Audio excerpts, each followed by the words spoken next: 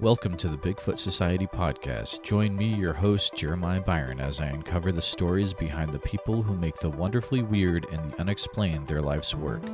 We love chatting about cryptids and creatures that defy logic, but that won't stop us from having people show up that you might not expect. Check out our website, www.bigfootsocietypodcast.com. It's our base for all things social media, blogs, episodes, and everything else Bigfoot Society. Follow Bigfoot Society on Instagram to keep up to date with the community daily. If you'd like to support us and help us keep the lights on for the cost of less than a cup of coffee per month, then head on over to patreon.com/Bigfoot Society, where for $5 a month you'll get early access to the podcast before anyone else and exclusive access to our weekly Patreon-only Bigfoot Society After Dark podcast. It's where the week's guest stays on after everyone else leaves and shares their favorite creepy or cryptid story with me and you, the listener, as we're sitting around the campfire at our creepy cryptid summer camp. So head on over to patreon.com/Bigfoot Society to also see all the shout-out, Zoom hangout, merch discounts, and more that you'll have access to as an official Bigfoot Society card-carrying member for only $5 a month. A little bit of This American Life and a little bit of In Search Of is what you're about to experience, so sit back, put your headphones on, put your phone in your pocket, and relax with your favorite beverage as I uncover the stories behind your favorite entertainers, researchers, and people you've never heard of in this episode of the Bigfoot Society podcast. This week we have the opportunity of talking to Kathy Strain, Bigfoot researcher, author, involved with the NAWAC. It's some amazing stories in this one. You are not going to want to miss it. And one of the nicest people that I've talked to so far on the podcast. So sit back, relax, have a nice cup of tea, and try to be as warm as possible in these snowy months, and enjoy our interview with Kathy Strain. Well, thanks for coming back to the Bigfoot Society podcast. I have the privilege of having Kathy Strain with me tonight, and we are going to talk about Bigfoot and all sorts of stuff as usual. Kathy, do you mind telling a little bit about yourself to the listeners? Oh, sure. I am a professional archaeologist. I have a bachelor's and master's degree in anthropology, and I'm currently the forest archaeologist and tribal relations program manager for the Stanislaus National Forest in Central California. Wow. That is amazing. So out in California. Now, is that in what section of California is that, in northern, southern? We're sort of in the middle. So do you know where Yosemite National Forest? Oh yeah, I've been there. Yeah, totally. Yeah, yep. We live right adjacent to it. So the National Forest is basically adjacent to Yosemite and then over from there. So I'll tell you what, that area is intense. Yeah. I went out there for used to work for Apple, and I had training out there, and for a weekend we went out and went in Yosemite, and it's crazy out there. Like, you lose all cell service an hour outside the park. It was intense. Yeah. It was very cool. Yeah, I barely have cell coverage at my house. I mean, I bet. we are a very rural county, and so we don't have much of way of, I think the whole county's only got like maybe 50,000 people in the entire county, but yeah, it's all wooded. We've got beautiful trees and scenery, and it's just a gorgeous place to live and be, and of course it's Bigfoot territory because there's not many of us to bug him. So here's the interesting thing about that, because we a group of us, of course, from Cupertino had taken it's one of those little electric cars, and we had no idea what we were in for, and it was just like, it was barely getting up the hills, right? Mm-hmm. But man, this is before I was into Bigfoot, so this is a few years back, really into it. And I remember we had stopped at an Outlook, and it was just like pure sky, stars, all that. We get back in the car, and we were starting to drive off, but I remember like looking out into the dark of the woods, and I'm like, Man, it just feels like there's something out here right now, and I couldn't put my finger on it. I was like, you could walk a minute out there and not be able to come back in. Like Oh yeah, it's the craziest thing. It's so hard to explain until you experience it, but yeah. Well, it's so beautiful. cool you get to live there. Yeah, it's beautiful but remote, and you definitely have to get used to it. And then it is kind of funny when you run into tourists and they think Mm-hmm. they're in the wilderness because their cell phone doesn't work, and you're just like, no, close to being in the wilderness. If you have a road, you are not in the wilderness. So it is a great privilege, and been here a very long time, and we're going to retire here. So Oh, that's so cool. That's so cool. Yeah, we stayed at a really cool resort called like the Yosemite Bug or something. It was really cool. But um, can you explain a little bit more about what it entails? Your being the is tribal relations programs manager out there. What yeah. that exactly entails. Oh, so for the forest archaeology part, I'm in charge of every before we do a project, before we cut a tree, before we build a new campground, we have to survey it for the presence of archaeological sites, so either Wow. historic or Native American. And so I have employees that help me do that. So it's not me personally doing it because it would never get done if it was up to me. So and then Right. I'm in charge of all those sites, management of them. The artifacts that are collected are part of our program, historic maps, photographs, that kind of thing, so that we're keeping history for the future. So that's our main job, is to try to preserve this stuff. I And love it. with tribal relations, my job is to work with the tribes that live here and call the Stanislaus National Forest their ancestral lands, make sure that their needs are met, like if they need to go gather, or they have another need, or they want to comment on something that we're doing. And they have some very special sites Hmm. that are out there that we also manage with them together. And so it's a great job in the sense of I've known most of these tribes for 20 plus years, and so they're more like friends now after all this time. Okay. Yeah, that's cool. I Yeah, love and it. so yeah, it's just I really enjoy what I do, and I really enjoy helping tribes if they have a need. And I keep a list where all these plants are, so in case somebody needs an easy way to get to willow, or an easy Hmm. way to get to frackenfern. I can't believe I was going to say that, brackenfern, or other gathering. You're fine. I would have never noticed it. You're good. That was funny. But so anyway, I just kind of, that's what I do for them. I basically, my role is to help support them in their tribe and how they traditionally lived, and continue as much of that as possible.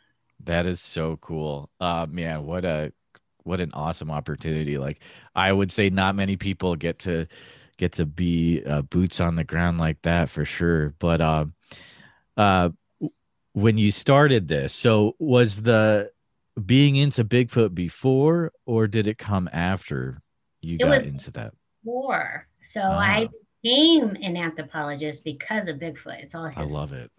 So I saw a documentary. Well, it's not a documentary. I saw a film that I thought was a documentary at the time, but Legend of Boggy Creek. Yeah, sure. And it had a huge influence on me. Okay. And so both it frightened me, but it was interesting that maybe there was something out there that we didn't know what it was, and science didn't know what it was, but people were seeing it.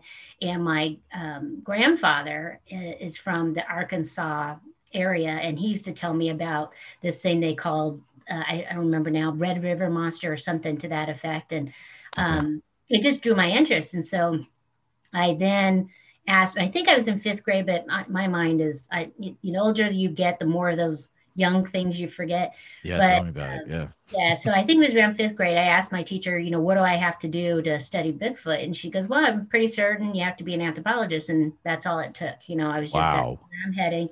Always was my pathway. But to be also fair, my family traveled a lot. We never went to like Disneyland or Mm-hmm. anything like that. When we went on vacation, we went on 2 weeks worth of driving through the states and staying in national parks and Yep. national forest and camping. And so that was already a big part of my life then. So it was a natural fit, and then I figured it out when nobody's going to pay me to study Bigfoot. So what am I going to do now? And then, but I always loved history and archaeology and all that stuff. So it was easy fit. And it was interesting that that's my foray into Bigfooting and kind of officially was with a tribe and what their traditional beliefs were when I was working in a different part of California. And that's where my passion for Native American viewpoints on Bigfoot came from, is that, that influence of Bigfoot's really important to us, the tribe. And here's some interesting things that maybe you don't know. And the local tribe here has tons of stories about what Bigfoot is to them. And his name is Yayali here in Tuolumne County. And so, can you say that one more time? Sorry. Yayali. Yayali. That is cool. I love it. Wow. Awesome. I'm totally, I've never heard that. Like, that is really cool. It's got a very interesting sound to it. That's cool. Yeah, there's almost every tribe in the United States, Alaska, Canada have a traditional Bigfoot story and have traditional names. And I actually am an author of a book that has a collection of those stories. And so, and there's a neat little appendix that has the traditional word for Bigfoot for that tribe and then what it means. What's the translation of it? Oh, that is so cool. Yeah. And that book is called Giants, Cannibals, and Monsters, correct? Yes. Bigfoot and Native Culture. Yeah. Awesome. Awesome. Do you find that most tribes view Bigfoot then as like a protector, or is there what's more the viewpoints? Are they more similar across the tribes, or do you find it's differing as well? Well, that's why my title of my book is that way, is that some tribes see him as just a giant, just a brother, not human. And then in a lot of stories, he's a cannibal. And so those are the most prevalent, at least here, basically, let's say West Coast kind of thing, although there's others in other places in America, but it's very prevalent in California, Oregon, Washington, and going into British Columbia. It's the most common story you'll find. Yeah. Okay. You find that though, that this these stories of Bigfoots, they spread across all the tribes, even the ones out on the eastern coast, or? Well, you got to remember these stories are hundreds of years old, and so true. No internet, no phones, and so that's true. They're very. The book is broken up into what we call cultural areas, is what anthropologists use, and so California is its own cultural area, and so California stories are very similar, but Pacific Northwest, that's a cultural area, and their stories are very similar and not really like the ones in California. And so then you have like the South have very similar stories, but they're nothing like, they may have some commonalities, but most of the time they're specific for their region. So for example, eagle is a very common character in a story because eagle, but just because they all have eagle means they all saw an eagle and felt that it was regal and imparted that, and they'll incorporate them into the stories. But then that's generally, it's not because they heard from another tribe that eagle is important. They on their own, that's part of their culture that they believe for thousands and thousands of years. Very interesting. Very interesting. Yeah. Do you remember, let's go back to, you're going through all your schooling, you're getting into the place where you want to be. You're like, I'm getting closer to where I've spent all this time through schooling to get to this place. Do you remember the first time where it's like, you had that, you're like, oh, I'm in position to get this amazing Bigfoot information. I see this amazing Bigfoot evidence, or like when it was like, I made it? Well, I mean, I knew working with, I was born and raised in Porterville, California. Okay. And that is the Sequoia National Forest. And that's where I started my career. And I worked very, a lot with the Tule River Indian Reservation and that tribe, which have the painted rocks there that's known as the hairy man pictographs. The cover of the book. And that's where my original foray into sitting with the elders and them conveying to me what their traditional belief in Bigfoot was. And so, that's when I first kind of went, this is cool, and I can talk to Native people about this. But I didn't really, I didn't really, right after I left that position, I then was promoted to a job in, same with the Forest Service, but it was based out of Las Vegas, Nevada. And so you don't meet a whole lot of Bigfoot stories or tribes of Bigfoot there. And so I kind of, waded through that. And it was really when I came to this national forest, and I believe I came in 1998. Wow. Yeah. Was it 1998? Yeah, I think it's 1998. And I also have to explain, computers, I know to many people are everywhere, ubiquitous. You got one on your phone, you got them everywhere. Well, when I started, we didn't really, computers were that foreign thing that cost a lot of money. And so you had one and you all shared it. So when I was, the first time I really got a computer that was really just dedicated to my use was when I came to this Stanislaus National Forest. Wow. And so, and then internet became more prevalent and whatever, because back in the days, we used to have these little weird, I don't even know what they're called anymore, but they were like maybe a chat thing, and you had threads and stuff, and it was, what's it called? Like forums or whatever. I know what you're talking about. It escapes me right now. Yeah. I can't think of the name. It's so long ago. Of course, in my day, when you deleted something, you had to hit 3 keys plus everything. It was amazing. I don't know how to survive back then, but we did. I know, right? Yeah, so we had them more widespread when I got here. And one night I had some time and nobody was around, and I wasn't ready to go home yet. And I brought up the internet and I typed in Bigfoot. And I was just blown away that there was information on the internet. And one of the first things or groups I found was the BFRO.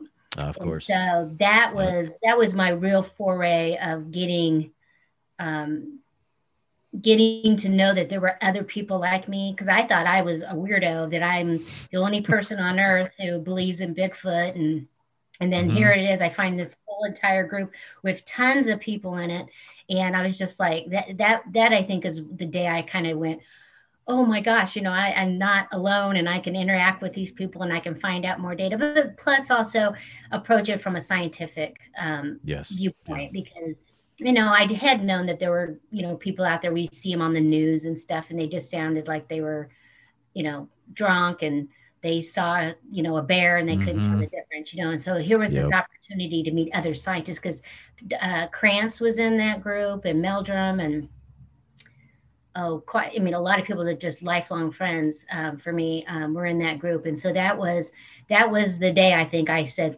I'm where I'm supposed to be. I'm staying put here, and this is what I'm going to do. Wait, did you say you had, so you had dealings with, you say Grover Krantz? Yeah. He really? was alive then, yes. Oh man. See, that just blows my mind, because I'm still very, very new to all this. And when I think of guys like that, it's like, they were back then, we didn't have access to them, but to be able to talk to someone like you, who was almost in that, that period of time where you had access to some of those, greats of the field. That's awesome. Yeah. John Green was in that group. Oh man. Yeah. Loren Coleman, I think. Peter Byrne wasn't, but Peter Byrne I know from a different avenue. So yeah, I haven't talked to literally everybody, but I've talked to a lot of people, mostly because they're always curious of, how does it work that you're a professional, I work for the government, and yeah. But I'm a Bigfooter too. How does that work, kind of thing? And so it was just in good advice on, just to always take it from a scientific approach, and don't be afraid to say, hey, I don't think what you're looking at is evidence. I think you're misinterpreting this because of X, Y, Z. So just those kinds of very helpful words that have lasted a lifetime for me. So that is cool. That's cool. So your husband's name is Bob, right? Yes. Yeah. And he's also very involved with into Bigfoot as well. Correct. Is that correct? Yeah. Yeah, Which that I think is awesome. Like, well, I met him at a Bigfoot conference. oh, That's how did we. you? Yeah, so That this is works. Yeah. yeah, it works. It was my first time I had finally decided I was going to speak at a conference, and that was in Mm, 2003. okay. And it was the International Bigfoot Symposium. It was a huge deal. Mm. Jane Goodall was slated to be there, but she Oh. couldn't, and I believe she Oh sent man. a film for us to watch. And you had oh, I'm not going to get everybody's name right, but John Green spoke, gave a keynote. Dimitri, ooh, Yeah, that one's a tough one. I I'll let can't. it slide because I couldn't say it either. So you're good. Yep. Igor was there, and there was, I mean, it was a huge deal. And so I gave a paper there, Oh, and it cool. was my first time that I was publicly, coming out of the closet Yeah, and yeah, yeah. saying, "I'm a Bigfooter, people, hear me roar." Wow. And so that was a fantastic conference. It truly, truly was. In fact, I don't think I've ever been to one that was equally as good, except for maybe the Yakima Roundup for Bob Gimlin. That's That sounds outstanding. awesome. Yeah, Yeah, man. So was that conference up in the Northwest then, or? yeah, Willow Creek. Oh, okay, cool. Oh, I Yeah, mean, just right. the first one, or both of them, or the first one? Oh no, the first one was in Willow Creek, Okay. um, the International Bigfoot Hmm. Symposium, because that was when we went down to the film site of the Patterson Gimlin film, and Oh, Gimlin was there, and that's the first time I met James Bobo. yep, Met him yep. there. He almost killed me, but that's another story. Um, but the Yakima Roundup was in Yakima, Washington. Okay, yeah, That's where right. Bob Gimlin lives. So that was So you met your husband there. You just random Bigfoot guy came up to you, or? no, no, no. He didn't. He only briefly talked to me. Okay. It was really later that we got together, but he was a fan of mine. I handled all of basically Northern California Bigfoot sightings for the BFRO, and Ah, so okay. he was a huge fan of going to the BFRO and looking at the new reports. And I really did a lot of work, and so he knew my name, and so that's Okay. first time I ever met him. But this first time I met a lot of people that are now very dear friends of mine, like, you know, Tom Yamarone, and there was just Mm, a lot of people there. So yeah. Awesome. Thank you for sharing that. I just asked because both of you are highly respected in the community. So wanted to get that it, little tidbit there. So it's just because of my brain, but Bob is all the beauty. So that's that's awesome. That's awesome. Um, so speaking about living in the Yosemite area, mhm. have you had any interesting things happen? In this area. I've had Yeah, several, but I really. do have sightings, but they're not from California. So, Mm. which is, I mean, you have to go all the way across the United States to get a sighting. Yeah, around here I've seen, we've seen footprints, and we have a place that we used to Bigfoot all the time that would routinely, we would call blast and we'd get a response. And, Oh we've wow. seen broken trees, yeah, around here and there are quite a bit of sightings, and a lot of them are crossing the road kind of situations, and they, Okay. scare the bejeebers out of the poor driver. But the sightings that I had were actually in Oklahoma, because we're members of another group as Of course. Yep. yeah, the North American Wood Ape Conservancy, and so we have spent quite a bit of time there. And so my first sighting, so think about, I mean, I believe in Bigfoot since I was, I don't know how old, a fifth grader, or however old I was when I Yep. saw Okay. that, let's say seven, until, I'm not going to reveal my age, but many, many, many years in hair dye boxes to cover the gray. Years later, I don't have a sighting until 2012. And Wow. so, that's a long time to still keep the faith and keep believing, but the footprints and other things I had seen were very convincing. And of course, being yelled at, all the way across a valley is very convincing too. So, but do you want me to tell you about that sighting? Oh, yeah, totally. But I was just thinking, I was like, you don't hear. So if you're into Bigfoot, you don't hear too many people saying, "All right, forget this, I'm out." Like, I'm sure that happens, but it seems like if you're in it to begin with it, like you kind of stick with it. But Well, no, there are people that have burned out okay, that all I right, used to hang or talk to on a regular basis that I haven't heard from in years, oh and okay, they just lost interest, even though and not well, I they had sightings, and see, that's what I find weird is if you have a wow, sighting, you that's think you wouldn't give well, up, but I each think to it's their own. more other pressures or Sure. something else happening. So, Well, but yes. So you are referring to the NAWAC Area X in southeast Oklahoma. Is that right? That area or the Big Mountain area? yeah, so Wichita, it's called Ouachita National Wachita. Yeah. Yep. Ouachita Mountains, but I call them Ouachitas because that's what the locals call Nice. it. Oh, And okay. so, Okay, that's cool. yeah, they pronounce the O. That's what they do. But yeah, and we were. I've known members of the group for years and years and years. Alden Higgins, Mm, Gerald Collier. I mean, I've known them yep. for a very long time. And I was at a conference there in Texas, and they came up to me and Bob and said, we've got this area that is just amazing. And all this Ooh. stuff is happening and blah, blah, blah. Would you guys be interested in coming out and seeing what you think and, what's going on? And my mom had been in my mom, dad, brother-in-law, and sister had been in a bad car accident in November of Mm, 2011. mm, And I was all like, I don't know that this is something that I can pull off. And my mom finally got out of the hospital. She was in the hospital from November until April. And just the stress of all of that, I talked to Bob and I said, we need to just go somewhere, mm-hmm. do something crazy. It's just Yep. so we can just release the stress that we've been under, for all these months. And we said, why don't we go ahead and drive out there, stop by and see Bob's family in Dallas, Texas. We're only going to spend a week there. Oh, well, it's a week. If we don't like it, we'll just leave early. And so Right. that's what we decided to do. We made a little vacation of it. We kind of went to different sightseeings. We went by Grand Canyon, and poor Oh, Bob nice. still hasn't recovered from that. So I'm a very clumsy person, and he swore I was just going to fall in. And Oh boy. Oh, that would be nerve wracking for yeah, he me was too. pretty nervous. He was happy the second we got out of there.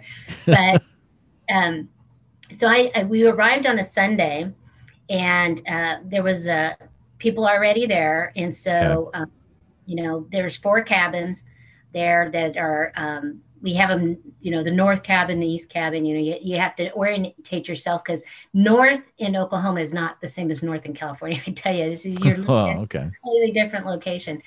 And so nothing happened on Sunday. It was really just boring and getting to know everybody and Okay. having a good time. And then Monday rolled around, and basically my life changed that day. Wow. That was the most profound, emotional day.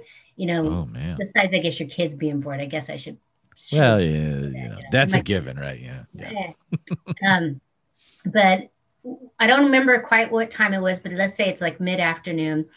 Uh, there was 5 of us there total. So Okay.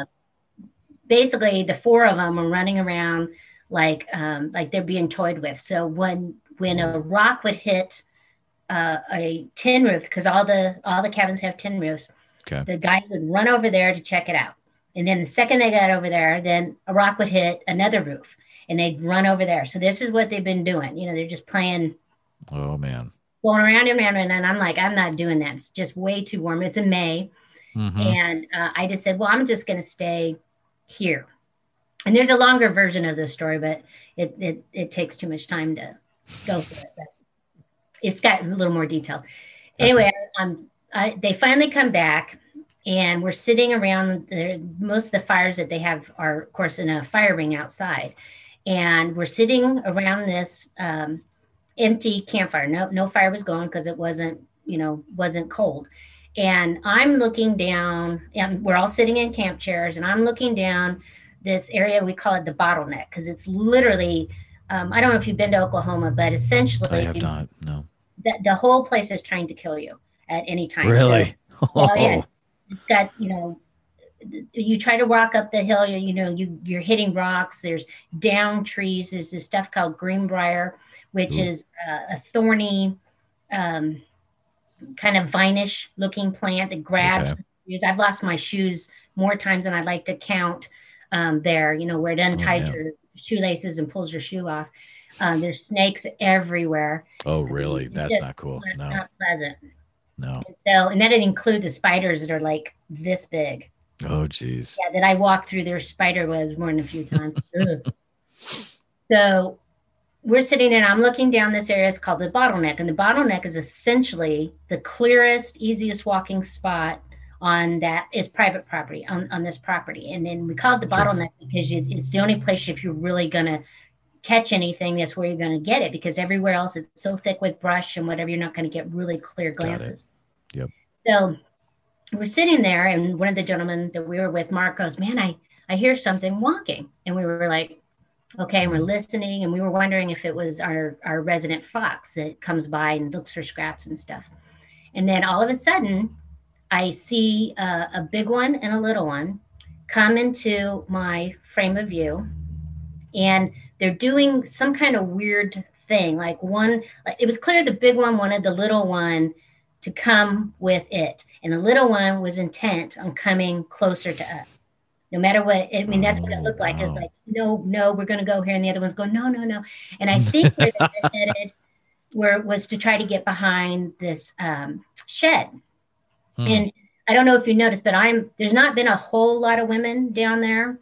And my voice is certainly not what I've seen. No. Yeah. And so I always had the impression that the little one thought I was a little one because of the picture. Oh, yeah. I don't prove it. That's just a speculation on my part. Sure. And so I bolt up, I jump up out of my chair and I point at them and I go, there they are. And I ran at them. Oh, no. Yeah, because I'm going to catch them. Yeah. You're going to get them. Yeah. And they turned around and bolted up this hillside like they were on a bungee. So, I hear that over and over. Yeah. It was I've never seen anything like it. And it was interesting because then there was no sound.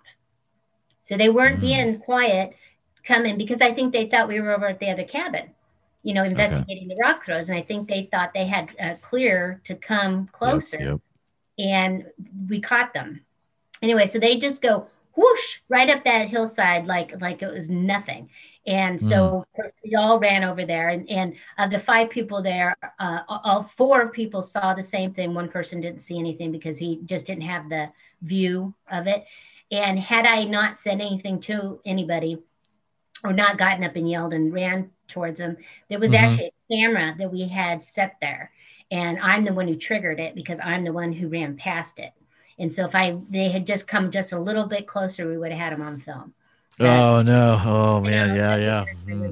Whoops. Yeah. But yeah, and so and then from there it was just craziness. All craziness broke loose where we had so many things happen. It was just. But the day we drove out of there, we stopped at the where the road hits another road where we turned to go back to civilization, and we stopped there with our friend Brian Brown, and we got out of the car and we just looked dazed at each other, just like. We felt like we had just been put through Vietnam. That's how it felt. Yeah. And because it was nonstop, it never stops. It was constant rock throws, constant something weird happening, constant all these things, and you just never got a break. And so we actually talked about it all the way home. And I think we spent 6 months constantly talking about. We can't believe this actually happened. And the funny thing about it is that they look just like Patty from the Patterson-Gimlin film. It's exactly what they look like. No way. Yeah, exactly. Really? Well, I mean, of course they would, but like that for some reason blows my mind. Like that's awesome. Yeah. And then wow, they were dark. And then later in that week, Bob saw another one that was reddish in color. And he said it looked just like an Irish setter. It was just really pretty. Really? Yeah, I wish I'd seen that one. I would have neat to see, but that is fascinating. Yeah, and there's, if you read, we have on the website, if people want to visit the wood8.org, there's you can go to the Ouachita project, what in the world is that called? Monograph. Yeah, Monolith is a whole different podcast episode. And you can read all the stuff that's happened because we outline things that have been seen, things that have occurred, and okay. It really is. We really try to run a scientific operation. That's we note everything, we take notes of everything that happens, we collect evidence, all that stuff that goes with that. So, but you can read up on it, and if you're interested in. I personally checked it out before. So these are heavy duty, like almost scientific journal type papers. Like, yeah, I mean which is awesome. Like, hats off to, I mean, the guys and gals involved with this. Like, I think they're some of the most serious. That, I mean, they are like, man, they are prepared and ready for action, and like. No messing around. Like, it's awesome. We're all business when we're there. So, nobody's allowed to drink alcohol. Nobody. Oh, really? Okay. That's good. Very careful about what we do. And we have, we have protocols. We have all these things that you have to know in order to even go. So, because we don't just let anybody go. You have to be a trusted person. Which is very good. We don't want any incidents. We don't want somebody shooting a human because they're green or anything like that. That's the worst thing that could happen. And so anyway, and then I had another sighting the year after that, and then another one a year after that. And so it's been, but then there's been times when we've been there where I've had absolutely nothing has happened, and you're just about to die from boredom and the heat and the bugs and everything. And so it's hit and miss when it's going to happen, because of course it's, all sightings are random. You can't predict. Of course, yeah. Yeah. And this was also featured in one of the episodes of Small Town Monsters on the Trail of Bigfoot, correct? Yes. Yeah. Yes. Oh, man. I remember the first time I watched that, because I had looked into Area X before. And then when I realized like one of the episodes of On the Trail of Bigfoot was going to Area X, I was like, this is amazing. Like, man, the footage in that is so good. Like, it really makes you feel like you're there. Yeah. So it was we scared the poor guy, but very little intense. And so, but he was such a nice person. He cracked me up. They showed up, I think, all they had to eat was snowballs, jerky, and. Were you talking about Seth? Yeah. Yeah. Because nobody ever believes us when we say you're really super remote, and I still remember. So as a Forest Service employee, we have government trucks, and they're all 4-wheel drive, and they mostly all have high clearance. And we have some really horrible, horrible roads, and I still gun down them. And believe me, that road into X is horrible. I was going to bring that up. Yeah. There were one time it was so bad. We're tilted like this, and I reached up. We're in the car driving, and this is what we're driving on. And there's Bob above me now because we're so tilted. I'm going, oh, this is awful. And then there's one spot that we used to go that was there that was just rock, because the rain had just washed away all the soil. And I'm just going. Wow. And I remember last time we call our truck Bessie, and I'm talking to her. We're just interested in making it out, and I'm going, we'll never come back. We'll never come back. If you just get us out of here, please just let us live. Nice. So we try to come in and out as a group as much as possible in case somebody encounters. That is smart. Yeah. We were by ourselves then that day. No one left behind. Definitely. That might be another scenario entirely if you're the only one in there. I mean, I'm not to say, how the wood apes act, but I mean, like, you never know, right? Like, yeah, you never do. And there have been people who have been in there weeks at a time by themselves. Oh, really? Yeah. I mean, people are hardcore. The experience in 2012 was so intense. Bob and I made the decision to go back in 2013, but he would go for 3 weeks by himself. Whoa. There was other people there, but without me. And then when he came back, I went for 3 weeks. And so that was, that's a lot to give, to do that. It was wonderful experience for me. I mean, it was a little lonely. I remember the first week I was there, and it's really hard when your spouse isn't there. And that's definitely the longest we've ever spent away from each other. Oh yeah. And I remember they're leaving, and I'm waiting for my next team to come. And it was all I could do not to go. No, God, please take me out of here. I gotta go. Yeah. We had, we had that the second week was it? No, the first week was just god awful. I mean, it was just constant stuff raining down on us, and we just couldn't get any sleep at all. And Oh man. and that was pretty much an all girl group, but we had Brian Brown there with us, and we had set up a surveillance system around the cabin to see if we could catch them moving, and it ended up that we could even see the IR ourselves because it was I think it was good quality, but it was clearly putting off a light that was unnatural for the area, and so we didn't capture anything, but we used to call that our Bigfoot, our shield, because if you turned it on, nothing was going to happen because the animals can see it, and so they weren't coming anywhere near it. And that's the only time we got any rest. Wow. Question for you. What was there a situation where, so you have all this time where you're working with the tribes and you've got all these stories, passed down accounts in your head. And so you've built this view in your head of what Bigfoot looks like. Then you get out to Area X and you actually see it. What does that do to your mind? Is there like a big shift like that has to happen? I don't know how I would handle that. Like, or maybe you had the idea of what it looked like already in your mind, or did anything like that ever happen? Yeah, I had in my mind that they looked like Patty. I mean, Okay. the tribes would always tell me, yeah, that's what they look like. Oh, Tribes fully support that being a real animal on that film. There's awesome. Let there be no doubt of that. Yeah. And so that's what I always pictured, but she's not really fast in that film. Right. If you notice, she doesn't Mhm. walk at lightning speed. No. So the only thing that really traumatized me, I guess, was the speed of them going up that hill. That I remember I turned around to Bob and I just said, well, we might as well go home because we can't win this. And he like, because anytime one of those things wanted to pick me up and carry me off, what are you going to do about it? Yeah. They looked like they were strong. They were very muscly. And in 2014, I saw the one that's called Old Gray, and he's monstrous. I mean, monstrous. Where I saw him, I stayed put where my sighting was, and I sent them over to where I had seen him so that we could compare in height. And here's that thing. Here's Bob. Really? And he's 6 foot tall. Whoa.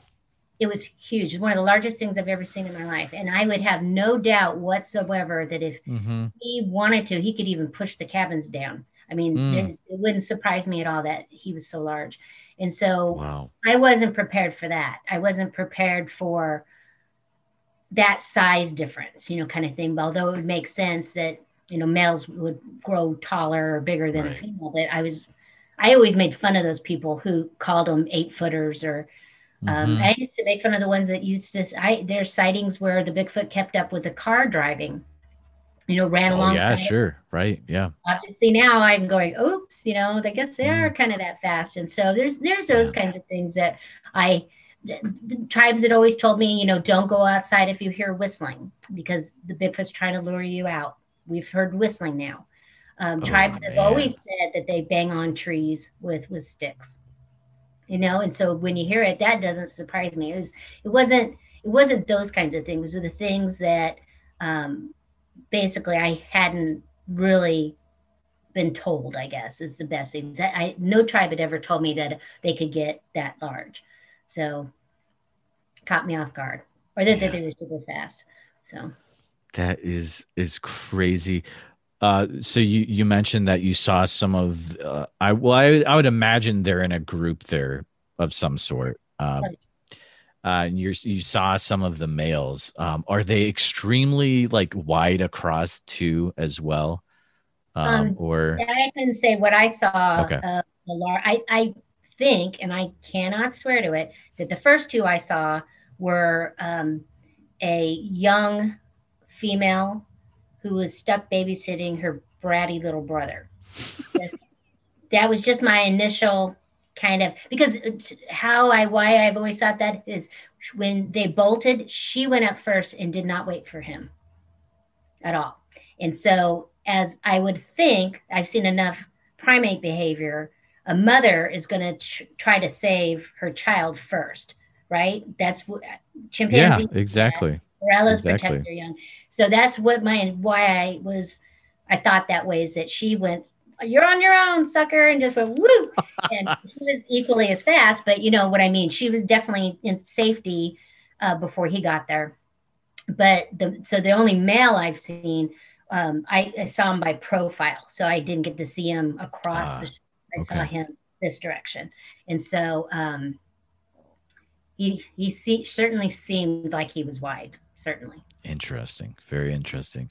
I've actually got a question that from Greg in the Patreon, who has it's kind of is in this Area X area. So his question is: it must have been amazing to work with small town monsters in Area X. What's been your favorite or coolest moment while squatching? And I'm gonna think he's probably referring to an Area X, but up to your interpretation there. Oh, proudest of.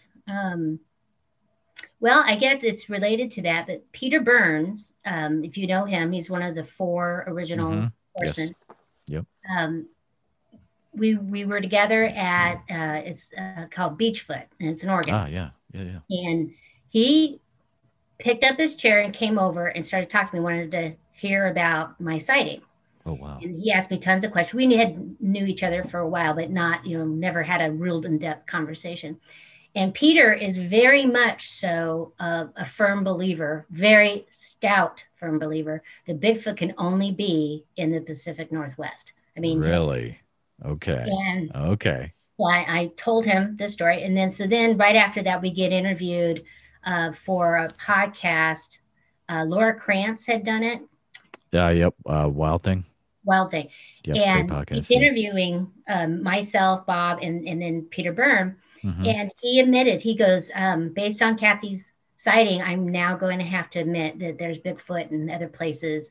Wow. North America. And I said, I'm going to give her Oklahoma. And so that's what I'll say from now on. And I just went, amazing. Whoa. And I just, wow. And I remember I mentioned that to Dr. Meldrum, and he went, holy cow. And he goes, you don't know what that is. And I was like, well, yeah, I do. I mean, so I think that's what I'm more proud of, is that he took that I'm an anthropologist and what I saw, and took it very seriously, that, okay, maybe I been discounting the rest of the United States. Yeah, man, that must have been one of those things where it made all those years of hard work worth it. It's just like, dude, this is a picture of the moment, and I have it on my phone and show people. Go, see, this is the moment. So good. So that is so cool, man. Oh man, very cool, very cool.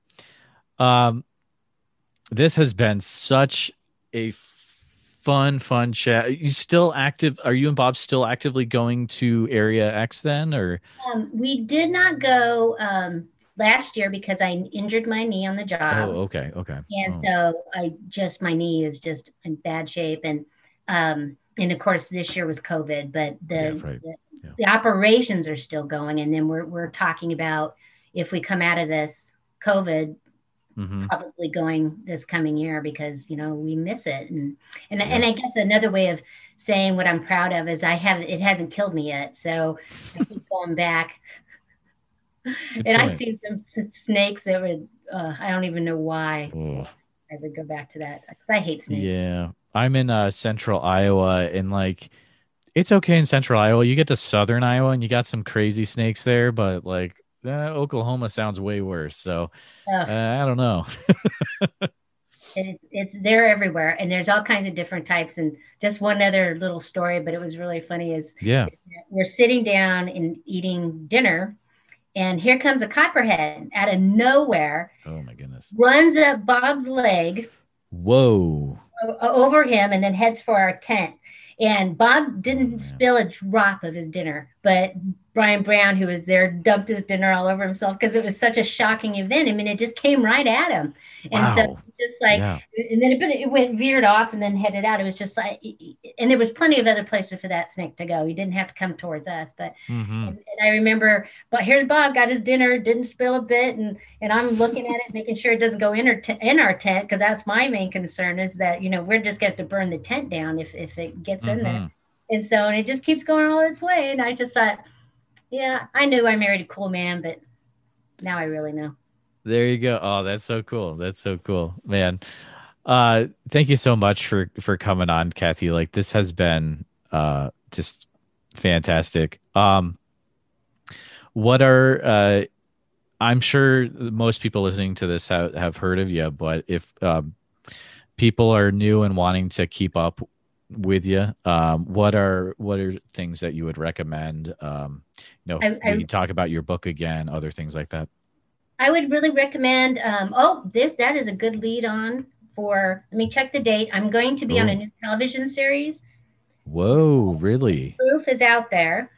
The Proof is out there. January 8th. Okay.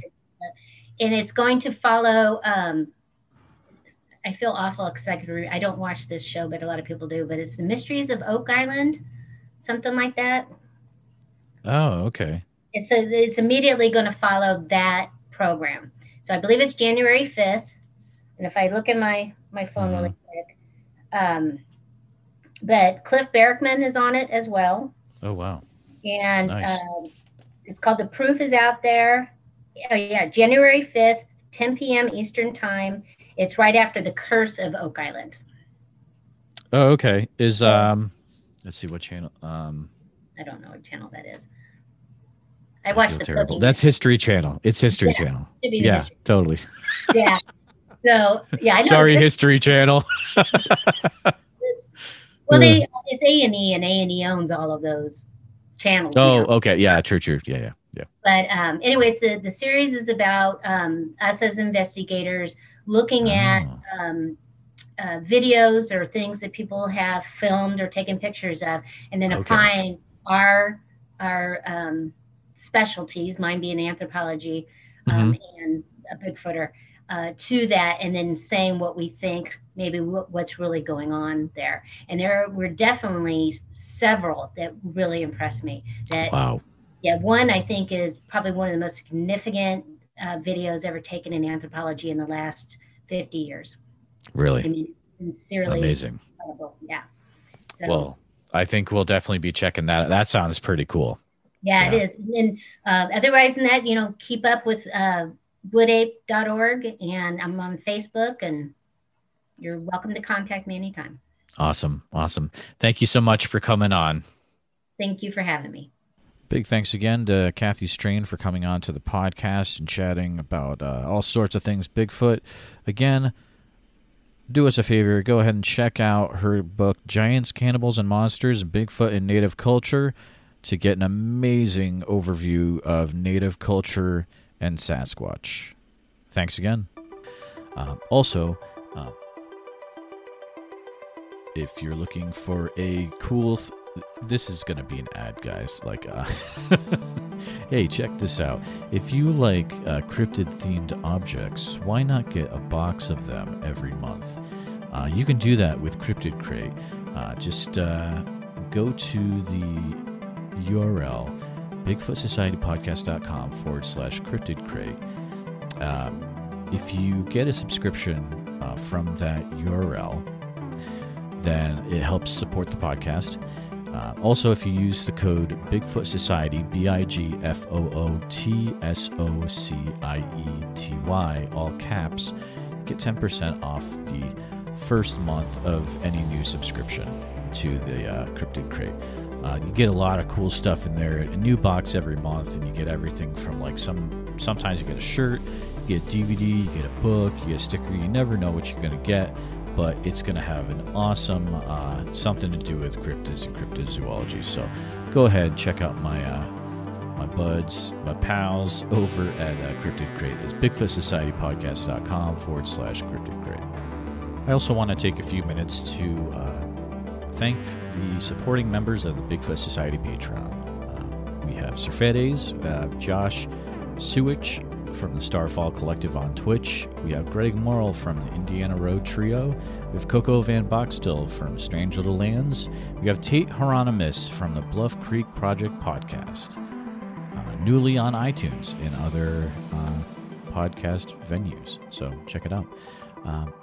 And if you're not a Patreon member and you're just a listener, thanks for taking your time out of your busy day and spending some time with us. Go ahead and subscribe so you don't miss any future episodes. Leave a review on iTunes, Stitcher, and your preferred podcast platform.